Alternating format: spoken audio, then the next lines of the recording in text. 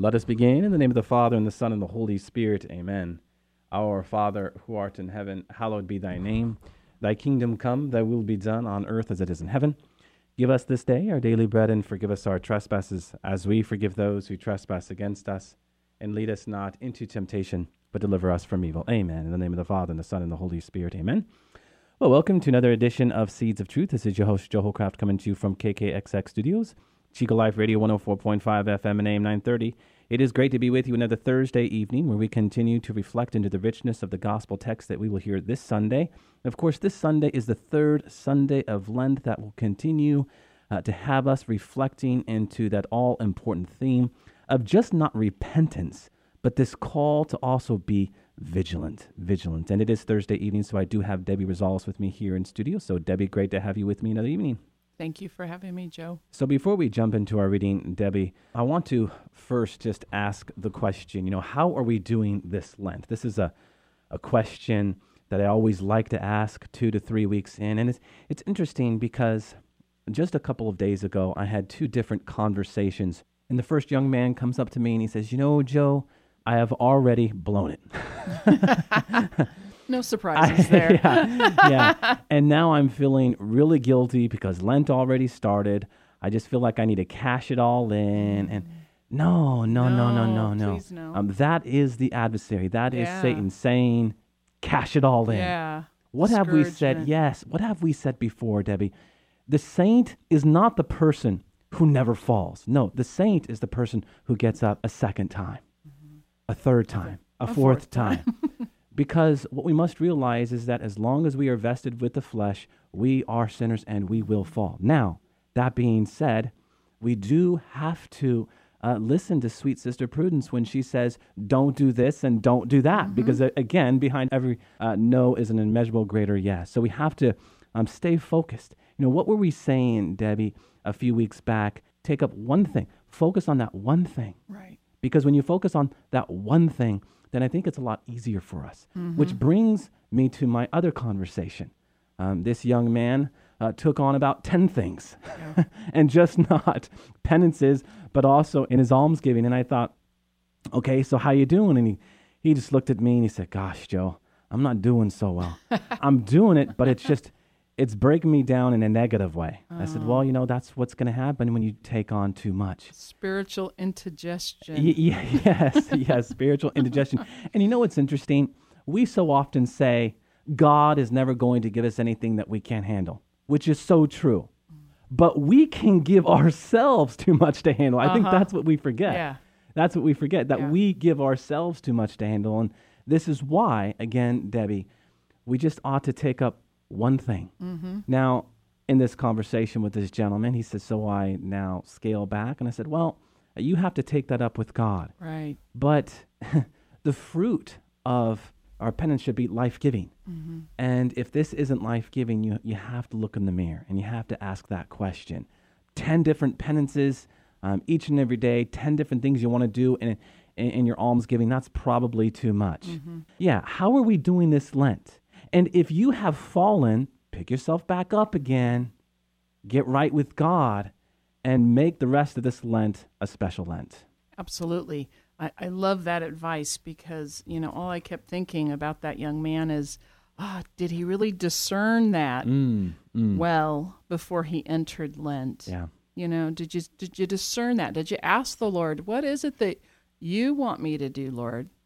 What is it that you want me to do? And boy, he normally gives us right to the heart of the matter, as what I've found. So I like to do one kind of penitential work and then add something in the positive, So let's say you're fasting from complaining and you're feasting on generosity or gratitude. So, the penitential act, which helps discipline our flesh, and then we're feasting on something that's building in virtue at the same time. So take that for what it is. Yeah. If we are going to feast as we ought, we must first fast as we are called to. Right. I mean, that's the bottom line. And sometimes we can get ahead of ourselves because we are so ambitious. And sometimes because we are so ambitious, God sticks out his foot and we fall because he wants to remind us that we're probably doing too much, and everything that we're doing, again, isn't working. So, yeah, maybe this is a growth thing for this young man. And Right. we kind of talked about that a little bit. But that being said, pick yourself back up and be about yourself and be, as you said, Debbie, a person who discerns now what is before you. So very important. And why do we talk about this? Because while it's Lent, we have a reading, Debbie, that has us focusing in on this call to be thinking about repentance for sure. This Sunday's gospel is from Luke, chapter 13, 1 through 9. Some people told Jesus about the Galileans whose blood Pilate had mingled with the blood of their sacrifices. Jesus said to them in reply, "Do you think because these Galileans suffered in this way that they were greater sinners than all other Galileans? By no means. But I tell you, if you do not repent, you will all perish as they did. Or those 18 people who were killed when the Tower of Siloam fell on them. Do you think they were more guilty than everyone else who lived in Jerusalem? By no means. But I tell you, if you do not repent, you will all perish as they did." And he told them this parable. There once was a person who had a fig tree planted in his orchard, and when he came in search of fruit on it, but found none, he said to the gardener, "For 3 years now I have come in search of fruit on this fig tree, but have found none. So cut it down. Why should it exhaust the soil?"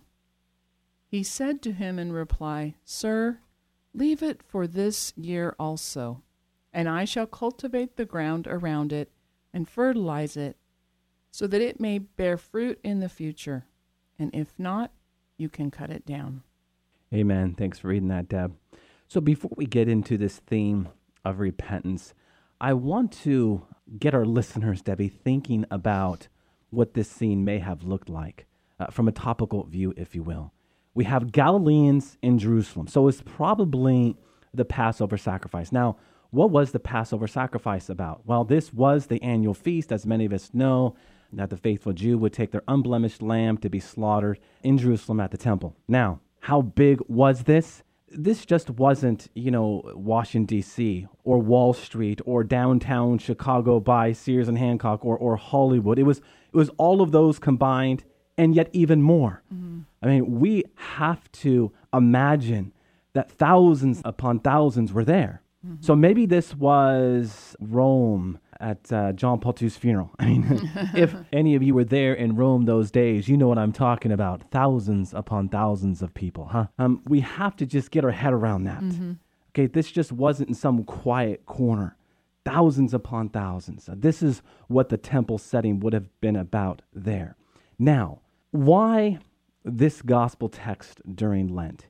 And why would Jesus be talking about Pilate's butchery and this tower falling? Well, he wants us to see something, Debbie. I think for many of us, at least here in the United States of America, this narrative might touch home. Why? Because you have a tower falling. Now, when the two towers fell, were we made to just look at that event and say, just and only, oh, those poor people? Certainly, we say that in the context of heartfelt prayer. But what else, Debbie? When you have a horrific event like that, it spawns a penitential heart. And this is what Jesus was talking about here. Mm-hmm. He gives us these two instances to awaken the reality of, well, you know not the day nor the hour. So you should be penitential. You should be repentant of all your sins. I'm thinking, what was it, Debbie? Just 2 days after the towers fell, Eminem, the popular rapper, talked about, maybe I need to start changing my words. He was looking in the mirror, huh? And this is what this event is about. Mm-hmm. Every time there is natural calamity or any kind of event like what is detailed in the gospel text today, we have to be looking in the mirror. Mm-hmm. And in so doing, we have to repent because we know not the day nor the hour. And there's an urgency to it, right? There's an urgency to our repentance. Here we are in the extraordinary Jubilee year of mercy. God has opened up the heavens and he is showering us with graces. This is a very special year. And there is a sense of urgency. We need to allow God to love us so that we might better love others. This is what this gospel text is about. And it's interesting too, Debbie, the whole imagery of horror and death is kind of turned upside down, because what does Jesus want us to see? If we don't repent, then what will befall you will be much worse, much worse. I am reminded of St. John the Baptist during this period of time. And in Luke 3:8 and 9, he gives this little teaching, and it is in direct reference to what Jesus talks about with the fig tree. This is what John says: produce good fruits as evidence of your repentance, that everyone who produces good fruit, who does not produce good fruit will be cut down and thrown into the fire. And as Joe said, we have no idea. We're not promised even tomorrow. No. I'm not promised the next couple of minutes. Mm-hmm. I could drop right here on the stool. Mm-hmm. Mm-hmm. So none of us are promised that. The hour is now. The time is now. This minute. As you're listening, sweet dear listeners, reflect on what it is this Lent that the Lord is encouraging you to look at in your own life, in our lives. What are we encouraged to repent of? Don't be afraid. Let Amen. The Holy Spirit work. Amen.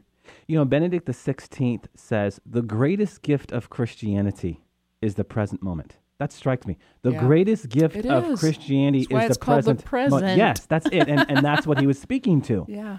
Yes, and we can put this in the context of the sacramental life and the many gifts that come to us in the Christian and Catholic faith. But all of that is about the present moment. Yes. Right? That our concept of time is formed and informed by God's time, right? That chronos is formed and informed by kairos, that grace-filled time. So, the present moment is very important. So we are made to be, what then, Debbie? Vigilant. We are made to be watchful. This, of course, is an important theme as it relates to repentance. I was recently picking someone up at an airport, Debbie, and something really struck me. I got there a little bit earlier than I thought I was going to be, and so I was just kind of hanging out.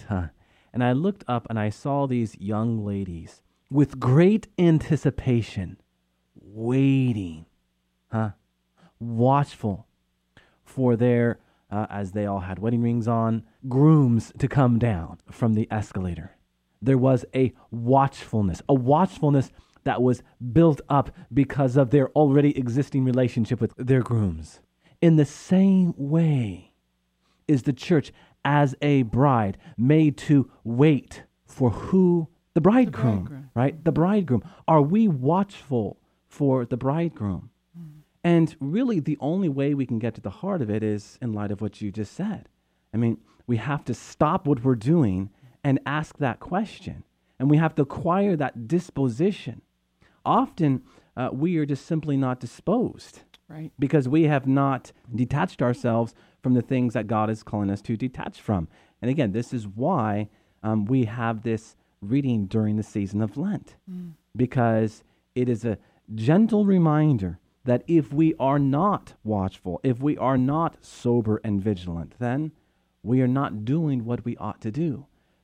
So we have to self-examine and ask ourselves the question, am I doing what I need to do? In that conversation we were talking about earlier with this young man, part of that conversation was about him not being disposed. Mm-hmm. He didn't have his head up, but his head down, because he knew he had failed God. In fact, both conversations were about that. So again, pick yourself up, pick your head up, and ask yourself the question, what do I need to do to be right with God so that I can watch, not with head down, but with head up? Oh, beautiful. We have this whole image of dying and living. This whole gospel is about dying so we can live. And it reminds me of John 12 when Jesus talks about the grain of wheat that falls to the ground that must die in order to bear fruit. That living and dying, it goes together. We must die ourselves in order to live. So what are we dying to? We're dying to selfishness. We're dying to laziness. We're dying to stinginess, whatever that is. Again, whatever God is having you look at, we want that to fill us. We want that repentance, that dying to self, to fill us so that we can be with Jesus and have Jesus fill us so that we can minister and be food for those around us, for the hungry. We just may have that word, that food that they need to come to Christ, to come to repentance, to look at the Lord in a new way with the eyes of mercy. So very important that we look at how we are to die this Lent, how we are to die so that we can live. Yeah, and as we die to self, our head is up. And as we're talking about being watchful, Debbie, and vigilant and sober, part of this is to see how God wants to use us. You spoke to John earlier. You know, a true repentant heart is evidenced by its fruits, right? So we are made to then see how we are called to stand erect, be vigilant, be watchful, and how God wants to use us in each and every encounter. How many times do we miss the encounter that God desires because our head is down? And I'm just thinking about a typical stroll, Debbie, maybe downtown. You know, here in Chico, if you go downtown, be rest assured that there will be many opportunities to not only encounter homeless, but people who have a lot of questions. Sure. In fact, for all of you out there, I would encourage you to go downtown, you know, and to see what God might have for you. That's what Paul did in Acts 17. Right. You know, he went to the downtown, you know, in the Areopagus, if you will, and he ministered. He was watchful to see how God wanted to use him. And obviously he was able to do this, to see, because he had a repentant heart. So we are called to enter into this repentance and to open ourselves up, that truly we might see, you know, holiness and evangelization as not only the necessary combination, but a winning combination that opens us up to the essence of God. We exist for holiness, and as Benedict XVI reminds us, we also exist to evangelize. Right. And isn't that what the new evangelization is? Yep. That's what it is. What is it not? It's not catechesis and instruction, although those are very important. It's not persuasion, apologetics, Bible ping pong, although those have their place as well. No, it's Christ in us. Yes. It's interesting, Debbie, because a lot of people, when they talk about the new evangelization, want to talk about apologetics, evangelization, and catechesis, and rightfully so. That has a part in the new evangelization, but it is not reduced to those things, because all of those things will not have their proper trajectory, we could say, if what precedes it is not the holiness we speak about. Right. And again, this really is the context that we're after, to see this for what it is. Now, it's interesting, Debbie, the image of the fig tree. Okay, here we are talking about a tree and fruit. The fig tree in the prophetic books was very much symbolic of Israel. So 3 years pass, and he doesn't see the fruit of the fig tree. Right. And so what our Lord is saying is, I don't see the Israelite repenting. Right? I don't see the Israelite repenting. And so he's very strong in those terms. Yet, as we were talking, Debbie, earlier, you were speaking to the gardener, and I think there's something there. I love the gardener in this piece because it reminds me of Abraham. The gardener becomes an intercessor for this little flailing tree who I see as myself. Amen. And I see God as my gardener, Jesus as my gardener, Mama Mary as my gardener. But just like Abraham intercedes, well, Lord, what if there's 20 men in that city? Will you save it? And he dwindles down to one. Yeah. Well, Lord, what if one soul, and that one soul is me, the little fig tree in Sodom and Gomorrah. Yeah. And the gardener does the same in this story. The master has every right to chop down this little tree. It's not producing food, and he's in the business of producing fruit. Yeah. And I love it. This is what intercessory prayer is, folks. It's going, Lord, have mercy. This morning I was out praying in front of Planned Parenthood, And as these young girls and these couples would come up, and boy, they were busy this morning. As they came up, I just was pleading for God to have mercy on them and on their babies. And so that's what this gardener's doing. He's just saying, just give me 1 year, 1 year to love on it, to fertilize it, to lavish my love on it. And then if it doesn't produce fruit, have at it. Take it down. Well, we are called to share in Christ's one mediation, are we not? Yes. You know, when Paul is writing to Timothy and he talks about this one mediation of Christ, what is he talking about? I know that is a bit of a controversial verse. There's only one mediator between God and man, and that's the person of Jesus Christ. Well, what is Paul talking about there? He's talking about Timothy's priesthood, but we also share in that priesthood in our baptism. Right, yes. So we have this baptismal vocation, this baptismal calling to share in this mediation. And the Greek there is to be a middleman, to be a negotiator. We were talking a little earlier about this, Debbie. Abraham was a negotiator. Yeah, he was. He actually started with 50, 40, 30, 20, 10, and 1. And the thing of it is, God was willing, right? God was willing. God was responding to Abraham's faithfulness. Yeah. And this is how we are called to intercede. In faith, how many times does Jesus say, your faith saves you? Saves you. Right? So we pray for this great gift of faith. And we do everything we can in our power to strengthen this great gift of faith and the most concrete act and virtue of faith, which is trust. So we build up our relationship with Jesus Christ. And in so doing, we intercede on behalf of the unborn. Right. We intercede on behalf of those people who, Debbie, we encounter. Right. We encounter one another because he desires salvation of souls. And none of this can happen. None of this can take place if we first are not repentant. If we first have not had that personal encounter with Jesus Christ.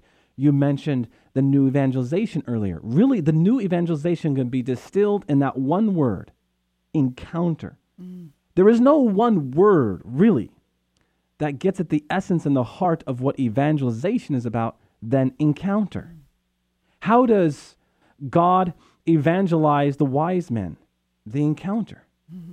Did little baby Jesus say something to them? No. But in his presence, they were overwhelmed. And they, what is that verse again? Rejoiced exceedingly with great joy.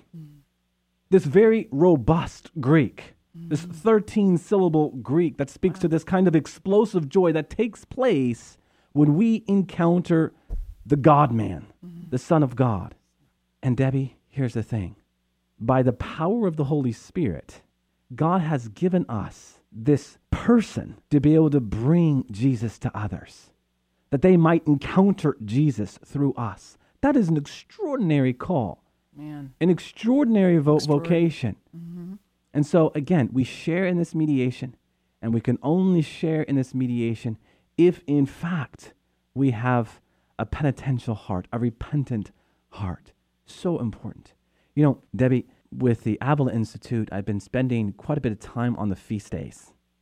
And I could not help but notice something this afternoon. And I didn't go back into some extensive exegesis or some study on this, but you do have this language of watchfulness here. You have in Matthew chapter 25, verses 1 and following, the parable of the 10 virgins. And in that parable, you have this theme of watchfulness. Well, it's interesting. In one of the ancient feast days, the Day of Atonement, Yom Kippur, which many of us might be familiar with, right? There are certain rites. There are 4 rites to be exact, and I'm not going to get into all of them right now, or at least explain them. I'll just tell you what they are. The rite of baptism, the rite of a scapegoat, the rite of the blood of atonement, and the rite of the return of the priestly bridegroom. The rite of the return of the priestly bridegroom. What's going on there? Well, the high priest would go into the temple and offer the blood of the goat, right? But if the high priest did not ritually purify himself, he would die. Right. Yeah, we often forget about this. You know, it's an extraordinary thing, I think, Debbie, to think about that a man would walk into a temple, and if he did not wash himself as the rite dictated, he would die. And in some cases, the high priest would actually have a rope tied around his ankle because the faithful Jews did not want to go into the Holy of Holies to pull him out, so they would drag him out, right?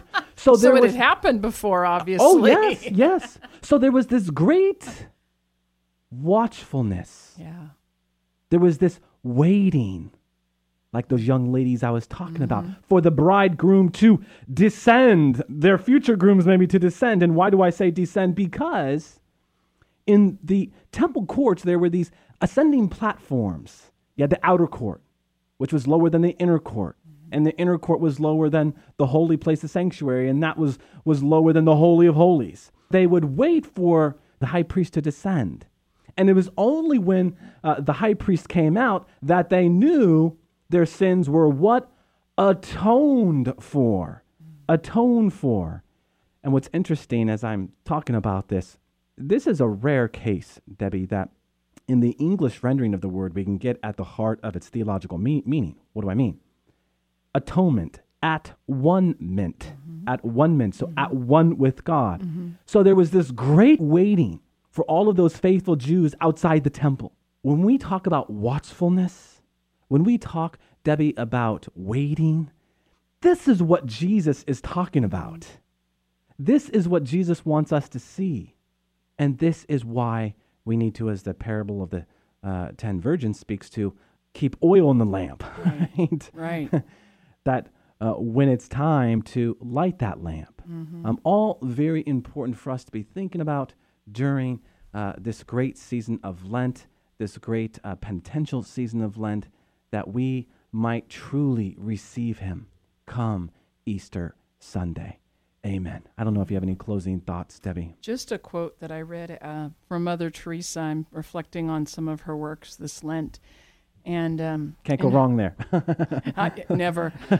I'm in awe of some of the wisdom there, and the simplicity is really speaking to my soul. But she said something in her book, Life in the Spirit. You can do things that I can't do, and I can do things that you can't do.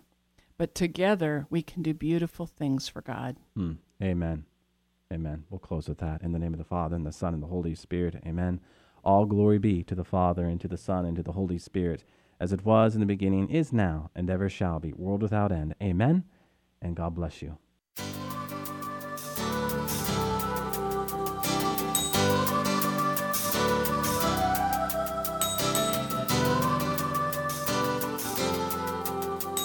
Thanks for listening to Seeds of Truth, heard every evening, Monday through Friday at 5:30 here on KKXX. If you'd like to hear this program or find out how you can help support Seeds of Truth, the website is joeholcraft.org.